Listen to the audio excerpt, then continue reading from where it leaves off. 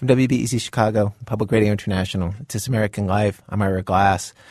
And I hold in my hands a children's book called Nobody's Family is Going to Change, published in the 1970s by the same writer who did Harriet the Spy, Louise Fitzhugh.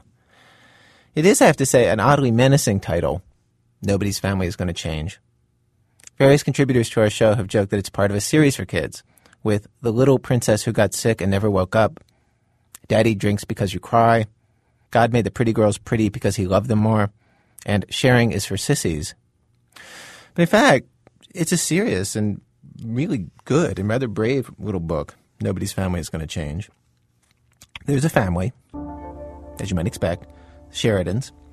They mean disapproving dad, a mom who tries to smooth things over, a son who wants to dance in a show but is told he can't by his father, a daughter, Emma, who's accused of daydreaming too much, who wishes that her family could be different. Over the course of the book, Emma tries to get her dad to change, to listen to them, to be kind. She joins something called the Children's Army, which agitates for the notion that it is a child's right to change his or her family.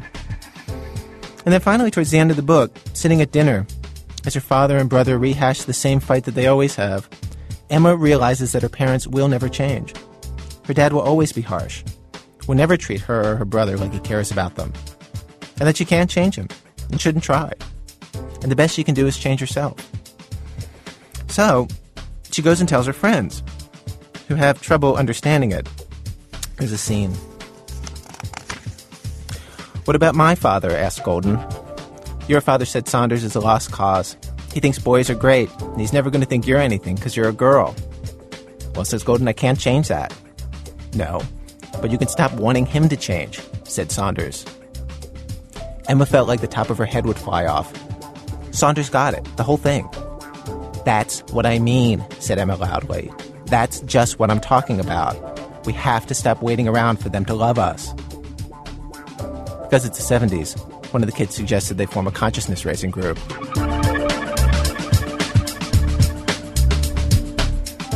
The fact is, even those of us who are adults, who know better, who accept our parents and siblings, as we hope that they accept us, even we hope, somehow, that maybe they'll change a little, this way or that. It's hard not to hope. And the question's on the table. Is Nobody's Family going to change? Today, 3 stories that explore whether that might be true. Act 1.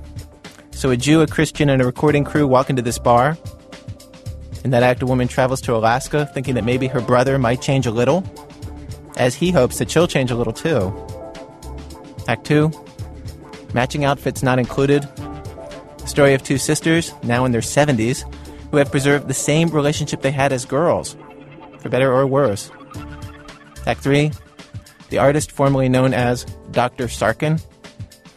What happens when you want your dad to change?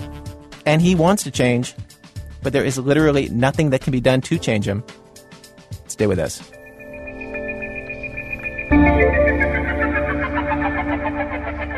Act 1.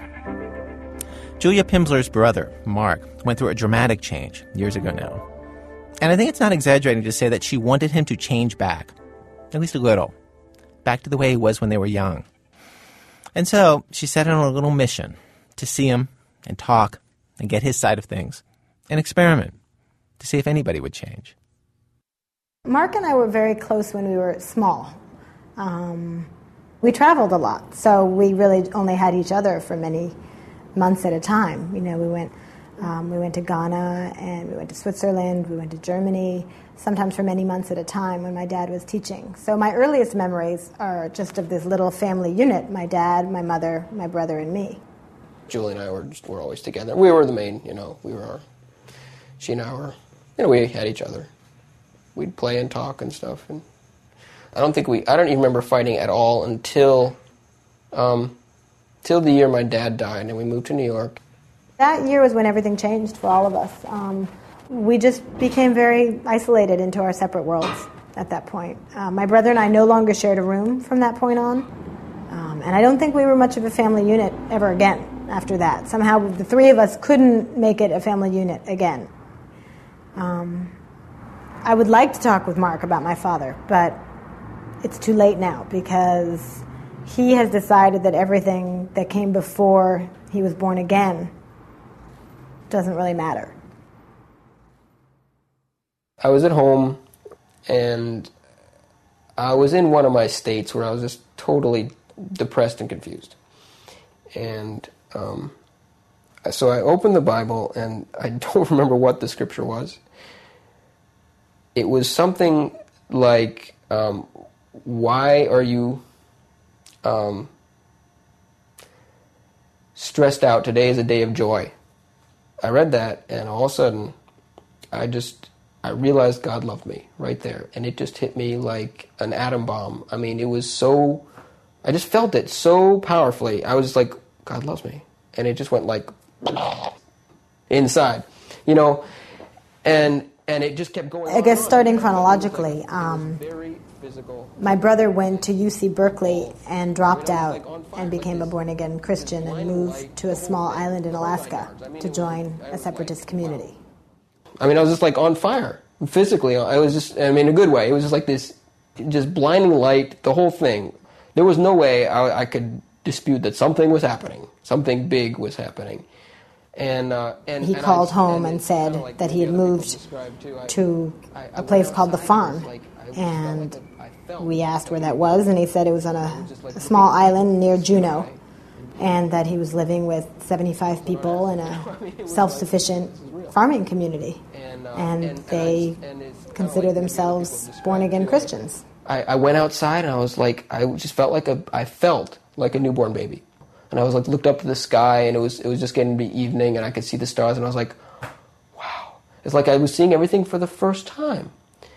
And at first, when he joined The Farm, it almost made us closer because he had been out of the house, you know, for several years. I spent my last years of high school with him away, so we didn't talk then, and he was traveling a lot. And then he was at Berkeley, and I didn't hear from him much. And then when he came home one year, it was when he had started to have these religious experiences, and he confided in me. He didn't tell my mother because he knew she would be very freaked out, and he told me. And so I remember initially feeling really close to him again and very special and happy that he had chose to confide in me. And I kept his secret, and we talked about it. We had long talks about it, and I think he was very relieved that I didn't seem, you know, terrified at what he was telling me. But then over the next few years, as he got more and more involved with The Farm, you know, it felt like he was part of their world and not part of our world. And his language changed, and he was talking about Jesus all the time and terms that didn't make any sense to us. And then about 5 years ago, he came to visit me in France, where I was living with my girlfriend, and I was very happy and in love and actually very excited to share that with him and, you know, show him this wonderful life I had now. And he was incredibly judgmental, you know, and said, well, the Bible does not abide by people of the same sex, you know, living with each other or loving each other, and he didn't actually want to stay with us. We went and stayed somewhere else and left him the apartment because that's the only way it would work. And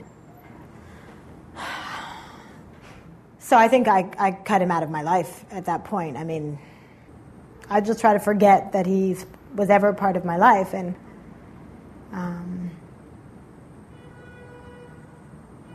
so then he was gone again.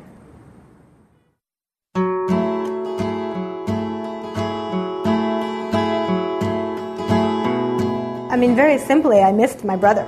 You know, at some point I realized I had a brother once, and I no longer do. I just started to feel like this is really sad, and maybe it doesn't have to be like this. You know, now that he's born-again Christian, there'll always be a huge divide between us. But the question became, even with that divide, did I want to try to have some kind of relationship? And I guess the answer was yes, or at least yes, I want to try, even though it might not work.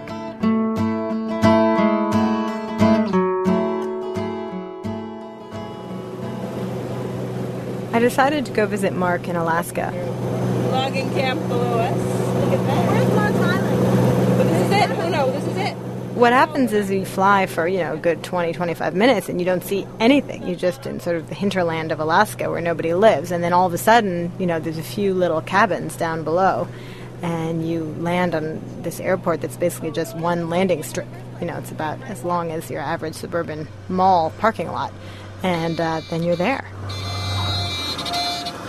Oh, that's so stiff. You look familiar. Hi. Have we met? Sometime This other long plane time ago. just pulled up 2 seconds ago, and everybody gets in. I'm like, Oh no! She missed the flight. It was actually really easy this time. For many years, I lied about what Mark was doing in Alaska. I used to say that he was a scientist or that he was studying fish farming. I made up a whole bunch of weird things just because I didn't really understand why he was there myself, and I couldn't explain it to other people. And whenever I did say he was part of a born-again Christian community, people always said, oh, it's a cult, and I didn't know what to say. So I just didn't tell people for a long time. And many people didn't even know I had a brother. I had a lot of friends I'd had for many years who would say, oh my God, you have a brother? I had no idea. So I think what I'd come to try to find out in visiting Mark after all those years was how he'd gone from being, you know, my brother who I went to Hebrew school with and watched him prepare for his bar mitzvah, and, you know, how he had made this incredible transformation. You know, what is he doing there? And how can I try to understand it better? And would he still feel like my brother? There we go. Okay, Luke 18:30. When do you like to read the Bible? Like before you go to sleep, or? Yeah. Mm-hmm. Yeah. What I usually do. Unfortunately, it doesn't last too long, so I usually fall asleep like within 10 seconds, but... Do you like to talk about the scripture and sort of try to figure out what they meant by stuff? I mean, is it also an intellectual activity for you? Or? Oh, no. Not really. I was always jealous of Mark because he was very naturally talented. I mean, he was very creative and, you know, read a lot and was very intellectually engaged from an early age, went to see old movies, and that's just not interesting to him anymore. But what would heaven be like? Because I have no concept of that. And I have tried to imagine that. I mean, because, you know, when Dad died, I definitely tried to think about where is he? Mm-hmm. And that's probably the last time I thought about there maybe being a God. Yeah, right. Well, why don't we just, let's see. I really don't know what to ask. Let's just see. Look about heaven, paradise. Well, I want to know what you think. Well, what I think is, because really, if I have anything to say, it's based on what the Bible says anyway, because there's not really any other way to know except what's written in the Bible. Well, no, you think plenty of things that aren't exactly what's written in the Bible. I mean, well, where am I going to get some... Well, yeah, no, but where am I going to get an idea of what heaven's like? I mean, I've never been there. I don't really know. Yeah, but you can imagine. I mean... Yeah, but... Well, that's what I'm saying. What I'm saying is what I would have to say would hopefully be based on what the Bible has to say, and if what I'm saying is just my imagination of it, then it's kind of irrelevant anyway. Does that make sense? Yeah, but it feels more relevant to me if you just look up something and read it to me out of a book than if you tell me how you feel about it. But how I feel about it is based on what's in the book, and I'm not sure exactly. I memorized the book, so I need to just look it up and see what it says. But it does seem like heaven was one of those things where, I mean, what's it going to say? It's going to say there is a heaven and you all get to go there. But it's not going to tell you what it looks like. It's not going to say... Well, it doesn't tell you what it looks like. Well, exactly, so why look it up? I want to see if it says anything that might be relevant. You can't look it up! We're talking about heaven. If we read scriptures about heaven, we might give us more things to talk about. Thank you. But I didn't... But asking you what you think of heaven was not connected to looking at scripture. For me, those are two different things. Well, for me, it's connected to looking up scripture. Fine, look it up! No, I don't want to. Okay, well, how would you feel, though, if you asked me something and I said, I don't know, I have to go look it up? That wouldn't bother me in the least. In the feminist guidebook. The lesbian love handbook of life. No, but really, I mean, it's like, you've read it at some point, so yes, something made an impression on you, yes, and then you made a decision about which part you think is what you believe. I mean, some people believe in rapture. You don't believe in rapture. No. So all I'm saying is no matter what it says in here, you must have your own opinion. Yes, I do. And that's what I'm interested in. But to say exactly the same thing I just said 5 minutes ago. My opinion is based on this, and so that's why I want to look it up, because it'll refresh my memory and give me some more ideas instead of just kind of like saying something off the top of my head about what little bit I remember about. Right. Yeah, I guess I just think it's a personal thing. It is a personal thing, but that's fine. The Bible, I mean, that doesn't make any... I don't think. But do you have any personal zone left that's not the Bible? I think you're getting off track. It's a question. No, I really do. I'm not sure why or something. Well, no, I guess I just feel like... I mean, you're losing your objective... I'm not objective. I know, well, you're not. Well, you're losing your, what's your job is called? The person... Documenting? Yes, totally. You really are. You're not being... you're not working with me. Okay. Okay, let's look it up. Okay. I really thought there's really nothing wrong with looking it up. No, there's nothing wrong with looking it up. Okay. Okay. There's totally nothing wrong with it. I'm going to look it up. Okay. Heaven. We are now looking up heaven. Exactly. In the Bible. Just to see what it has to say. Not because I can't think for myself, but because you know what it has to say.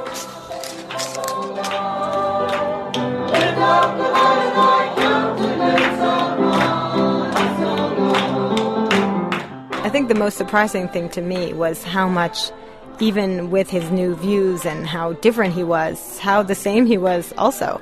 I mean, we went running together around the farm, and we picked blueberries, and then I made blueberry pancakes for everybody on the farm. He played guitar and sang. I got to listen to him. I mean, in a way, sometimes I felt like he had drawn this shade down, like over a window, but the window was still there, and the shade was Christianity. But it was still him underneath. I mean, he was still sarcastic, and he had a sense of humor. I mean, he was very caustic and self-deprecating, and, I mean, in a way, really stood out on the farm because he was the only one like that. I think that's the main thing that I found, is that we could still, tease each other and be close. I took a mean kick in the stomach for you. Did you really? Well, Don't you remember that, the bully who was twisting your nose? No, I don't remember that. Because all the kids were so mean at the French school, and you defended me. Yeah, that's true. You were definitely in a place where we needed to stick together. But I remember beating up Jeanne for you. I remember that too. No, I do. I remember. She was... Yeah, well, she was about as big as me, too. But I whooped her.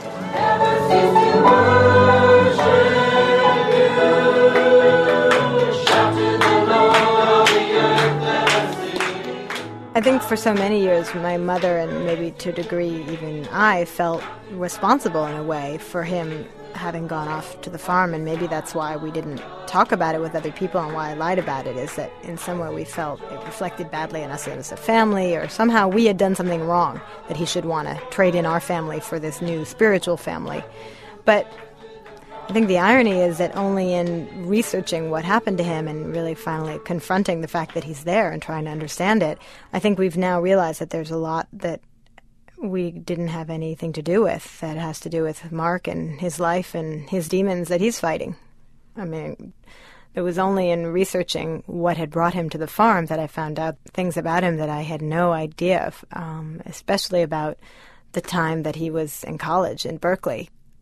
This is something I've kind of very rarely talk about because, who wants to dredge up this kind of stuff? But really, over about 6 months, let me get the time period right. It was more like a year. That whole year, I just went totally downhill. I mean, I remember taking a class in biology, your basic bio 101, and I just couldn't hack it. And I don't know. I don't know what happened exactly. I mean, I can tell you what happened. I don't know why, or I can't explain it. I'll tell you what happened. Is I took the class, I got the book. It's like this, and I opened the book, and I just could not, I couldn't do it. And that had never happened to me before. That I would set myself to something and not be able to do it. It was like something up here was going wrong, like some wires were getting crossed or something. It was very scary. Actually, very scary. I remember now. And I'd really lost my mind. I mean, I can say it straight out. I had lost it completely. And the person I probably talked to the most during all this time about what was going on was Donna Austin. Oh, he would call and would spend 2 or 3 hours on the phone. That was the year that everything really fell apart for him emotionally. And mentally, too, I think. Donna Austin is sort of my brother's surrogate mother on the farm. She's the first person he had contact with there, and who is one of the people who convinced him to move there and to stay. We had given him a Bible, and he was reading his Bible, and it was soon after that he had this very unusual experience in the way that the Holy Ghost filled him and gave him the baptism of the Holy Ghost. And he had decided, he had gotten involved with a Church of Christ group in there, and they were telling him that he wasn't saved, and that because of this and that and his doctrines, and which he didn't even know about anyway, that, and because of his experiences, he just really wasn't saved, and so he was in conflict with those that were Christians that were guiding him, and then he also just had thoughts that he was a complete failure and he couldn't make it with God, and So he said, God, you've got to meet me, or I'm going to, I'm just not going to go on. I don't know what I'm going to do with myself. So one night he went over to a park of some kind.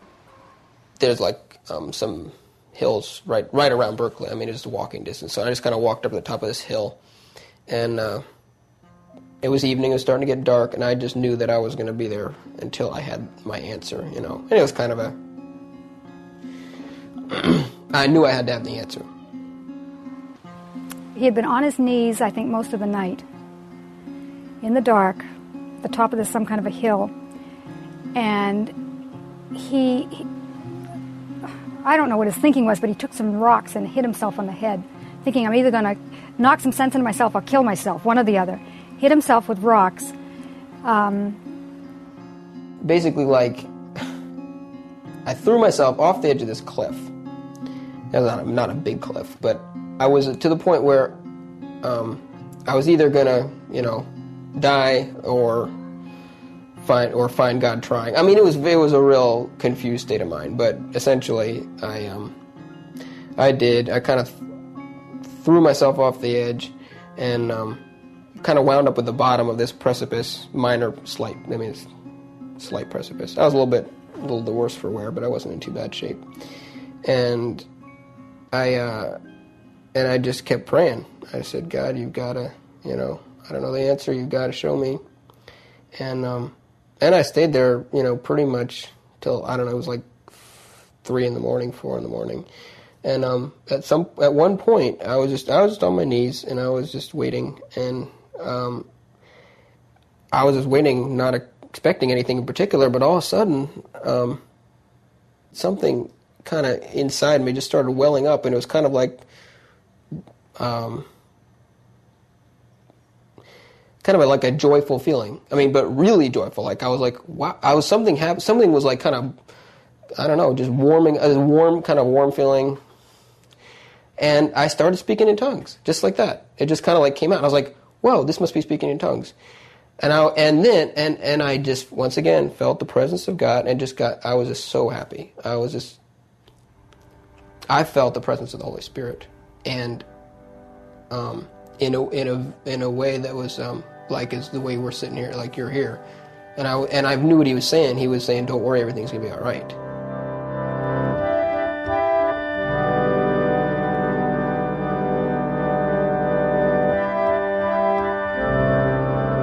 I was really shocked to hear how depressed and desperate he was in Berkeley. I had never known that he was that bad off.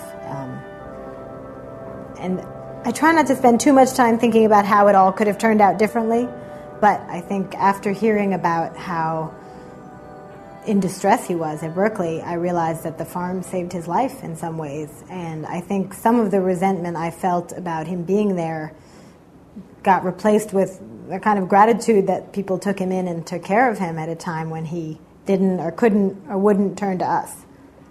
So I think that changed my attitude towards the farm. Sometimes it seems like you worked out your issues through religion and I worked out my issues through therapy. Right.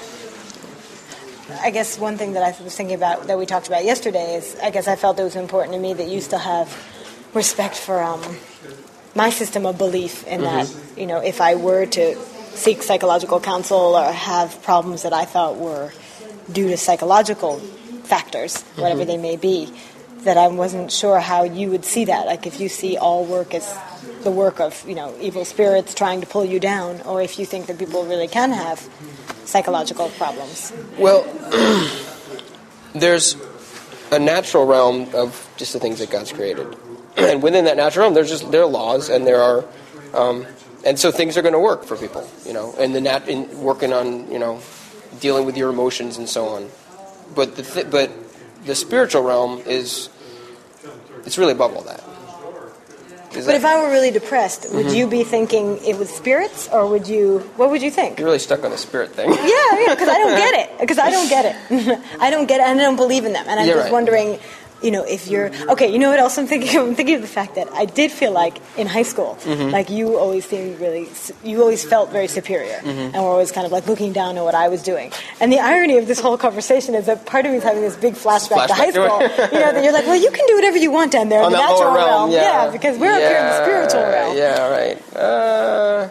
Well, that's always my hesitation about talking about any of this, because I just don't know how to relate it to you without it being something that you're going to say, this is weird, or this is not, I can't deal with this, or I can't understand this. It's not that this is weird, it's the I know better. Okay, well, unfortunately, it can come off as extremely arrogant to say, well, this is the way, the truth, and the life. And that's what Jesus said, I am the way, the truth, and the life. And you can't water it down, and you can't make it acceptable, and it divides people. But you see that I'm struggling to accept that your way is a valid way that's just different from my way. And I want to feel like you also feel that my way is a valid way, it's just different from your way. Yeah. I know you don't think that. Well, there just isn't room for that. We can't really. Communicate. Not really,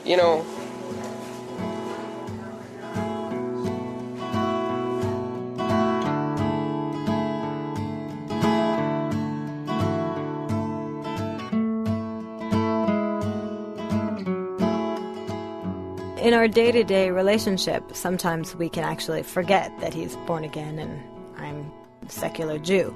But then we stumble on these landmines that really explode into conflict between us.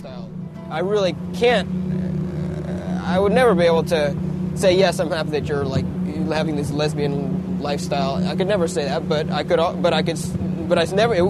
that still doesn't change that you are my sister, and I care about you just as much as I always have, and I still consider my sister. I mean, those two things are both true. And it's going to be a brick wall, because there's no way, there's no middle ground. There just isn't. Right. Part of me didn't even buy that he felt that way, because he had plenty of friends who were gay and bisexual, and I'm not sure if he experimented or not in that vein, but he certainly was not someone who was homophobic or concerned about people's sexual orientation.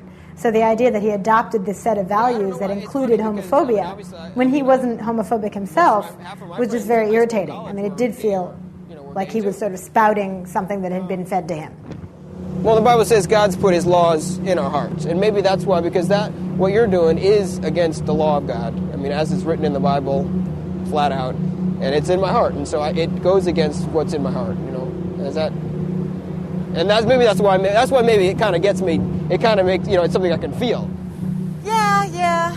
I mean, I think it was, When I came to this thing of accepting Christianity, it wasn't that I read the Bible and decided, okay, I agree that a man is made a man and a woman is made a woman, and they're made that way by God, and anything else is a perversion. It's not like I read that and I read some of the other doctrines and decided, this is what I want. I agree with this. This is right. I mean, I accepted Jesus, and what comes along with that is what's written in his word. I don't know what would happen if I was with a woman. Well, then, and we want to come visit you. I mean, I can't say it's right, it's fine, no big deal, because it is a big deal.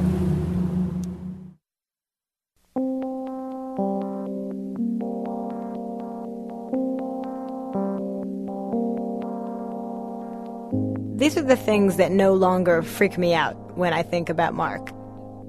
That he talks in tongues, that he has to check with God before he makes any move at all, that he believes that there's a destiny and that God has his all planned out and he just has to live according to what it is.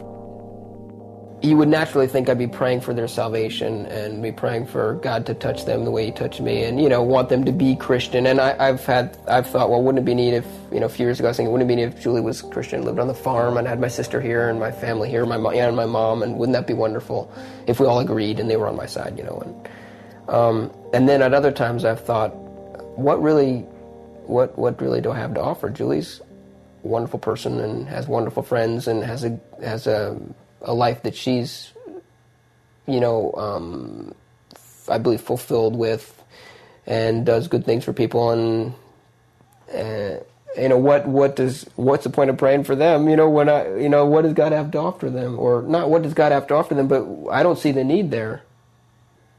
I don't see that they'd be any happier if they became Christian. And, that's actually ironic that all these years he's taken us on our own terms and hasn't preached, and we really didn't take him on his terms until very recently. And I think one of the hardest things I had to do was accept that Mark would never be the brother I grew up with. He would never be the same as he was before. And I had to sort of relearn to love him in a way. He was a whole different person now. Julia Pimsleur and her brother Mark Pimsleur. The audio recordings in her story are from a film documentary that she made about her visit to see Mark in Alaska called Brother Born Again. It's available on the internet at artsengine.net. In the 8 years since we first put this story on the air, Mark has left Alaska to go to medical school in Texas. He's now in his first year of residency. He is still a Christian. He is still affiliated with the farm. In the 8 years since Julia made her film, she's gotten married to a man, a rabbi in fact. They have 2 kids.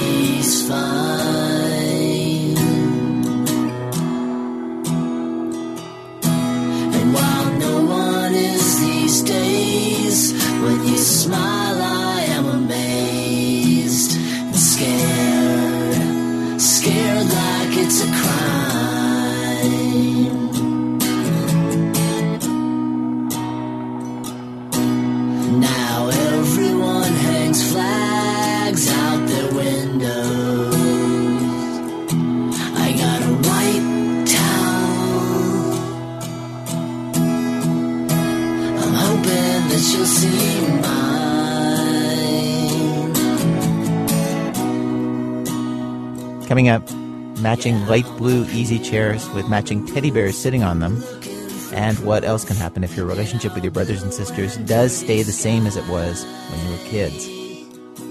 That's in a minute from Chicago Public Radio and Public Radio International when our program continues.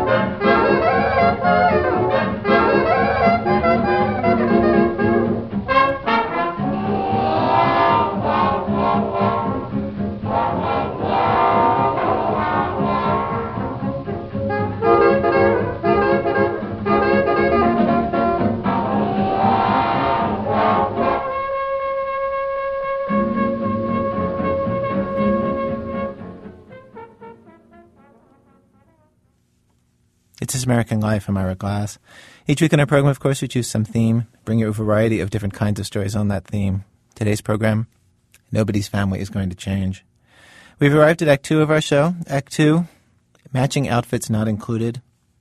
In this act, we consider the question, what if your relationships with your loved ones, your brothers and sisters, never changes? Hilary Frank has this story of 2 sisters, grown women, who go by the nicknames that they were given as little girls, Dusty and Honey. Back when Dusty and Honey were in their early 20s, not long after World War II, they were shopping in a store called Lerner's. They were looking for clothes on opposite sides of a circular rack and found that they'd both picked the same outfit, a green corduroy two-piece sports suit. They left the store dressed identically and have been dressing alike ever since. Right now I got on what I call my fatigue outfit because I did my exercise. I got a pair of brown shorts and a white. Where I get this? Someone sent this to from Cape Cod.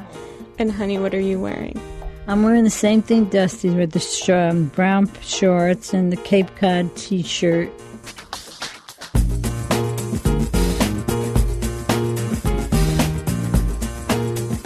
People say, why? Well, we have the same taste in clothes.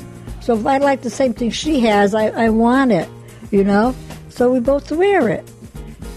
And wearing the same clothes alike all the time, I can't say, well, she's wearing my skirt or she's wearing my blouse, because it'll be the same thing.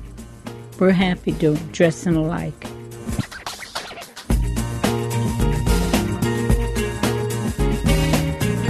Dusty and Honey are sisters in their early 70s. They've lived together all their lives, mostly in Westport, Connecticut. They have the same wigs, the same eyeglasses, the same jewelry and purses. But Dusty and Honey aren't twins. Dusty is 3 years older than Honey. Their bedroom has 2 twin beds piled with matching stuffed animals. Above each bed is a crucifix, and above those, centered in the middle, staring down, is a framed picture of Frank Sinatra. Not only do Dusty and Honey eat the same food, but they make sure that one never has a larger portion than the other, and one will only have a treat if the other is there to share it with her. And if I'm out to the store, you know how sometime at a deli they'll have samples? If she's not there with me to have a sample, I won't take it. I have to have her with me. I'll go get a desk. Come on, there's a sample there, but I won't take it and I'll let her have it. That sounds strange to some people, but that's the way we are, and you just can't change us.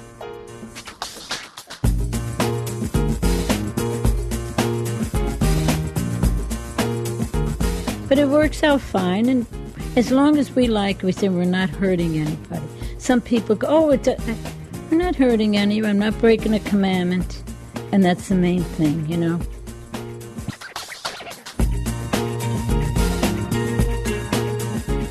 There's a kind of closeness between little girls who are best friends, where it makes you feel secure and safe to think that there's someone who shares all the same likes and dislikes. All you want is to do everything together. Dusty and Honey have somehow managed to carry that kind of friendship into adulthood. They're like the girls who write "best friends forever" on the bathroom wall. Except for them, the forever part is real. It can feel sort of strange visiting them in their house, 2 matching women sitting on matching easy chairs in their living room, completing each other's sentences. Even in their jobs, they've been together. First a sweatshop, then an elderly home. For 30 years, they worked as housekeepers for a local priest. Is it ever hard to feel like you're a separate person? A separate person? Yeah, I mean, you do everything together, right? And you dress the same. And do you ever feel like you want to feel like just an individual? Yeah. If I do that, I think I'm hurting her. I'd say, like, I don't love her anymore. I don't want to do anything like with her. I couldn't do that. They said, why don't you dress differently than your sister too? No, then I'll hurt her. I feel like I don't love her anymore, and I couldn't do that to her. That would like be betraying her.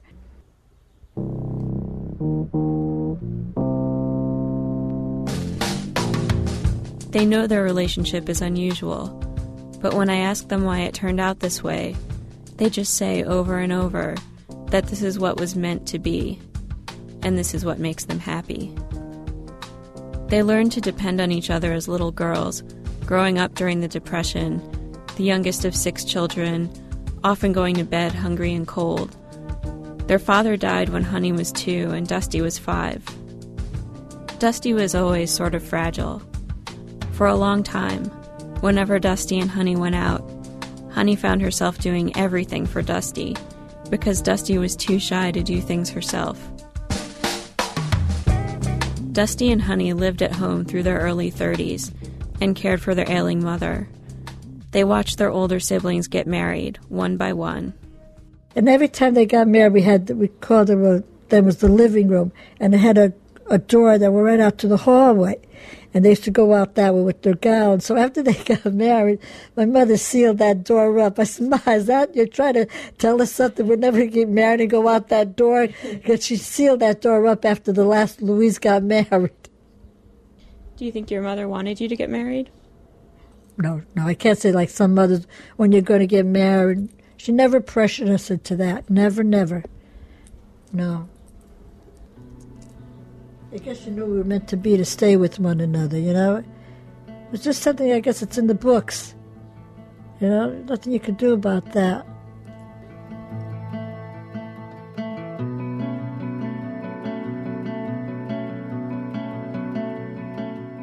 Do you think in some ways that this relationship is less complicated than married couples? Yeah, I think so. I think so, because we understand one another.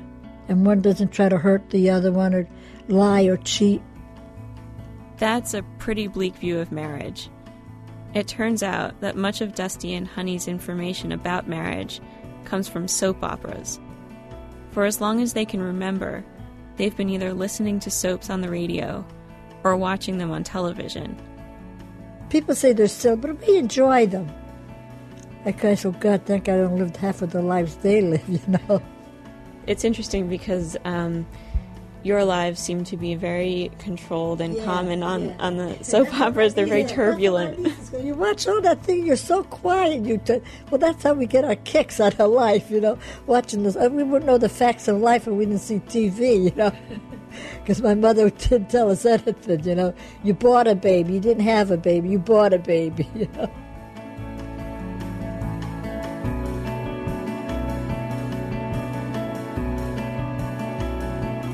They describe themselves as young at heart, and I think that's a fair description.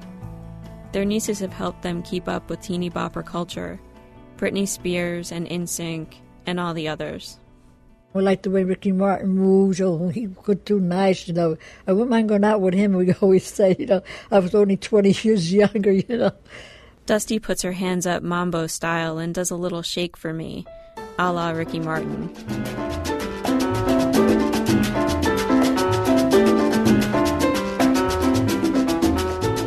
Every night, Dusty and Honey lay in their twin beds and talk before they fall asleep about what they're going to do the next day and what they'll wear and whether it'll be too cold for their Bermudas, like best friends on a sleepover that never ends.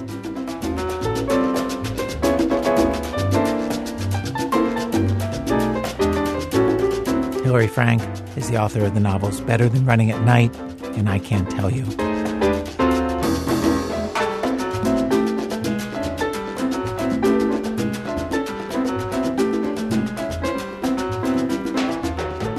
Act 3, the artist formerly known as Dr. Sarkin. Sometime in 1999, I'm not exactly sure when, I got in the mail a drawing of a head with 6 eyeballs, bared teeth, and in a word balloon above it, 7 pairs of words, each of them anagrams of the letters of my own name. Ale, grass, liars, sag, sail, rags, alas, rigs.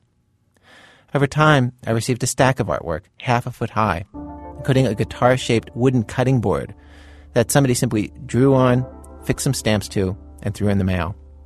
Plus a full canvas painting, plus dozens of pages of stream of consciousness poetry, all the work of one John Sarkin, who seemed sort of crazy, but not so crazy that he didn't provide perfectly organized press clippings about himself, and his phone number, and his web address. We talked a few times on the phone. I thought of John Sarkin when the idea for this week's show came up because his family had gone through a change, a dramatic change, but they'd stayed together. And now, they all yearn for another change. Back in 1988, John was, as he puts it, this is his phrase, your classic suburban, college-educated professional, upper-middle-class Jew, a chiropractor with workaholic tendencies. Then on the golf course one day, something went wrong in his brain, which led to a stroke and surgery where they removed part of his cerebellum, which unhinged something in his life. He wasn't able to do a normal job, and he started doing art, an obsessive, primitive sort of art that he did in an obsessive, primitive sort of way. John Sarkin sees double. The left side of his body's weak. He walks with a cane. He's deaf in the left ear. But he's also lost a certain kind of everyday reasoning and thinking in a way that, as you might imagine, affects his family life. For instance, how he gets along with his son Curtis, age 12. The thing that just happened yesterday. We're going to the beach. Okay. And everything, all the beach toys are in this big basket, you know? So I take the basket out, and Curtis says, put the basket back in the garage. We'll wait for Mom. I'm like, okay. So I take the basket, and I dump all the beach toys out, and I put the basket back in the garage, just like he asked me to. And he's like, Dad, what are you doing? He said, you asked me to put the basket back in the garage, Curtis. Dad, with the beach toys? I'm so literal. I mean, being highly literal gets you into trouble.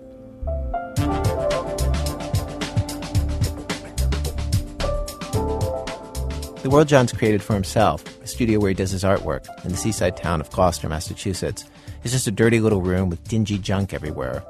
The world his wife has created for their family is a pretty suburban-style house that's so immaculate it's like a critique of where he works. At 12, Curtis is the oldest child, Robin's almost 9, and Carolyn just turned 6. After family dinner one night, John's wife Kim and I sat on the front steps under the trees for an interview. Curtis comes out, and they tell me how there are so many funny family stories about their dad. We can go way back. Oh, yeah. I mean, how far back do you want to go? What? Can I tell the French fry story? Yeah. All right, back... There's a story of how John insisted that they bring their leftover French fries home from Disney World in Florida so they could recycle them in the compost pile. Or the story about John trying to help unpack the kitchen when they moved to the house, but doing it in a completely random way, the way a toddler might. Or the story about John not noticing that Carolyn got locked outside for a few cold minutes one winter. Each story takes such a disturbing turn that at one point Kim says, let's say some positive things about Dad. Take this story. Tell about, what was I going to say? When he first came home from the hospital, wasn't he like laughing like crazy over Mickey Mouse cartoons? I had a moment where Curtis was sitting on the couch watching cartoons, and he was about 2, Mickey Mouse, and John was sitting on the floor, and he was roaring with laughter over these Mickey Mouse cartoons. I mean, roaring. And I thought to myself, oh, God. What have I brought home? What have I brought home? Because he was like a little kid. And living with John at that time was like living with a teenager. The way teenagers are explosive and irrational and moody. He was all those things, and I was the mom. So that was a tough time, but he did continue to get better. Do you feel like in some ways, though, he still is like a teenager? And you're still like... Yeah. Yeah. Curtis says he was 7 or 8 when he understood the extent to which his dad wasn't like the other dads. And when he'd complain about his father, Robin, the middle child, would defend Dad. And Robin would get mad at me or Curtis for seeming to be so impatient with Dad. And Curtis and I would sort of look at each other and roll our eyes and think, well, you'll know soon enough why we're so impatient. And now Robin is to the age where she's feeling impatient with John, and Caroline is very defensive and runs to his defense. And I know that within a couple of years, she'll be more aware of it. At this point, Kim says, the 6-year-old is just realizing that Dad isn't Wonder Dad. She gets mad when he scribbles a phone number on her drawings, or when he invited a TV crew to come and film in their house on her birthday. He just is not aware of other people's feelings in any normal sort of way. When he does play with the kids, or draw with them, or just goof around with them, it's easy for him to go too far, get too loud. Like sometimes he comes out when kids are in the middle of a game, and he starts making up rules for them to follow when they're in the middle of their game. Like here, he says, here's the rule: you have to go down the skateboard sitting down, and you can't get up until you're to the bottom of the hill.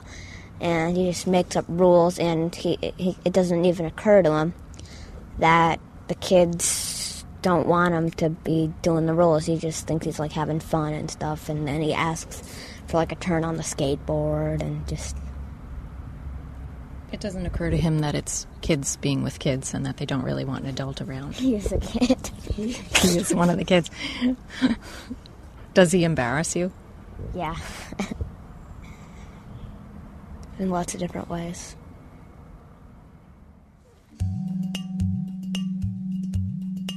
What makes it also tricky is that John Sarkin has better days and worse days. It is possible for him to focus and act more normal and be a bit more clear-headed.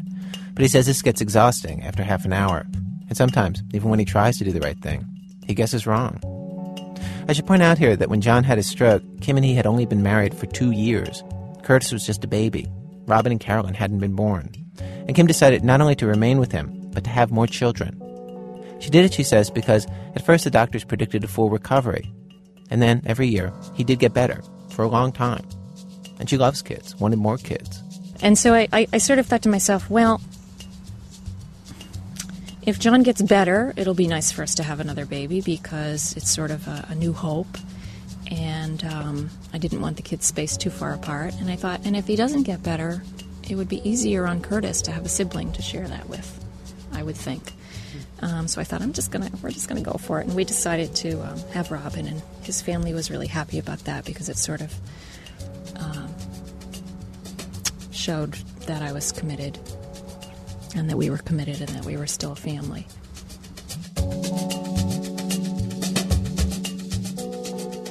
When you promise to stay together, in sickness and in health, you do wonder, what if something happens?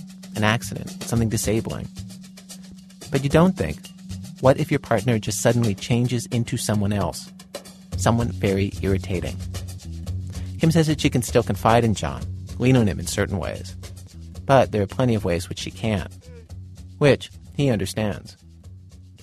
Were the two of you very close before all this happened? I would have to say closer than most couples. And now?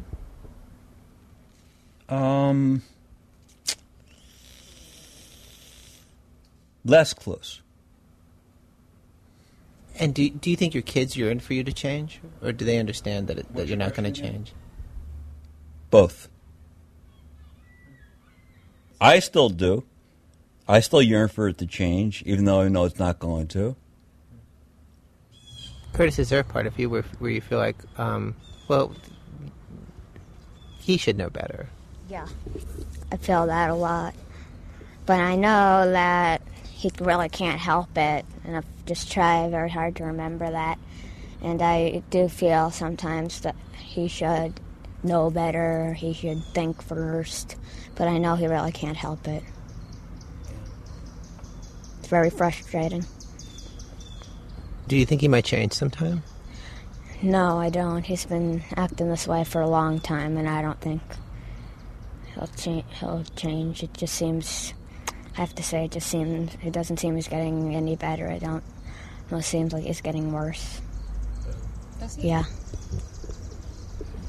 Like at Carolyn's birthday, he just sat around and did nothing, and then he went and took a nap, and he just sat around, did nothing. Didn't even join the party, and then after we'd already done presents and practically anything, he says to me, "Curtis, what are we doing first, cake or presents?" And we had already done presents, and we were just about to start cake. So it's hard. After the party, when everybody was cleaning up, John took the special bouquet of helium birthday balloons and was about to pop them. He thought he was helping. And what happens in the Sarkin family is what happens in any family. It is hard for the rest of them not to think, despite themselves. Well, doesn't he love us? Doesn't he love us enough to act differently? And that's where we get upset with him, is he should know that the helium balloons are important to me. He should know that that drawing I made is too important to draw on. He should know that stuff. And he says, no, I don't. And I said, well, I think that sometimes you use the stroke a little bit. And it is hard to distinguish when he's using it and when it's really a perceptual problem. My wife is like, well, John, I think you're lazy because you use the stroke as an excuse. And I can't tell if you're really just being lazy. And sometimes she's right. Sometimes I am lazy. Sometimes I actually can't do it. Just like I can't remember where the light switch is, even though I've turned the lights on 1,000 times. And I tell her I really can't, and she says, yes, you can. No, I can't. Yes, you can. No, I can't. And I'm like, well, guess what? I'm not going to do it because I know I can't. So, end of conversation.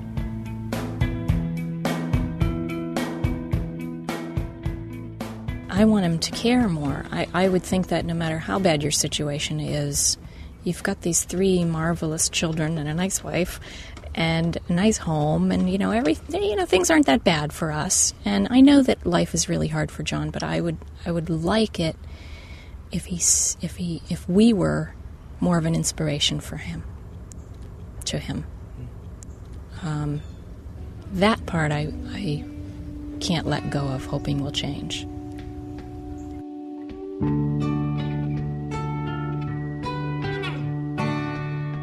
And so this is where they stand.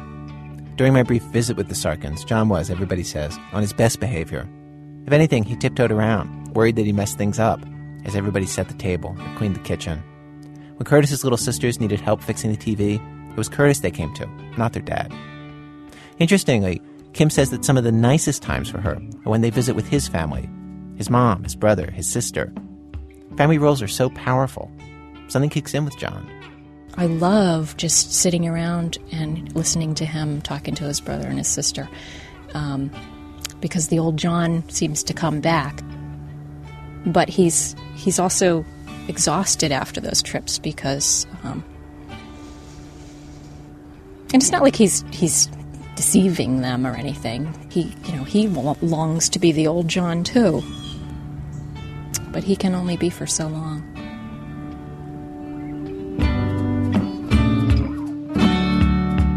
When we called the Sarkins this week, we found out that the family is still together. He's still married. The girls are teenagers. Curtis is a freshman in college. And John continues to create art. If I could only win your love, I'd make the most of everything. I'd proudly wear your wedding ring. My heart would never stray one dream away. Our program was produced today by Julie Snyder and myself, with Alex Bloomberg, Susan Burton, and Blue Chevany. Contributing editors for the show: Paul Tuff, Jack Hitt, Margie Rockland, Elise Spiegel, Nancy Updike, and consigliere Sarah Val. Production help comes from Seth Land and Emily Youssef. Special thanks today to David Rakoff, Liz Gilbert, and Joe Lovell for names of possible children's books. Also thanks to Katie Chevany and to all the members of the farm in Juneau, Alaska. Our website, where you can get our free weekly podcast, or you can listen to any of our shows for absolutely free, www.thisamericanlife.org. This American Life is distributed by Public Radio International. Support for This American Life is provided by Saab, founded by 16 Swedish aircraft engineers who sought to bring the spirit of flight down to earth. Saab, born from jets. Learn more at SaabUSA.com. WBEZ Management Oversight for our program by Mr. Tori Malatia. Whenever I go up to him to talk about the budget or advertising or marketing for the radio show, he responds by saying, I don't know, I have to go look it up. In the Lesbian Love Handbook of Life. I'm Ira Glass. Back next week with more stories of This American Life. How can I ever say how I crave your love when you're gone away?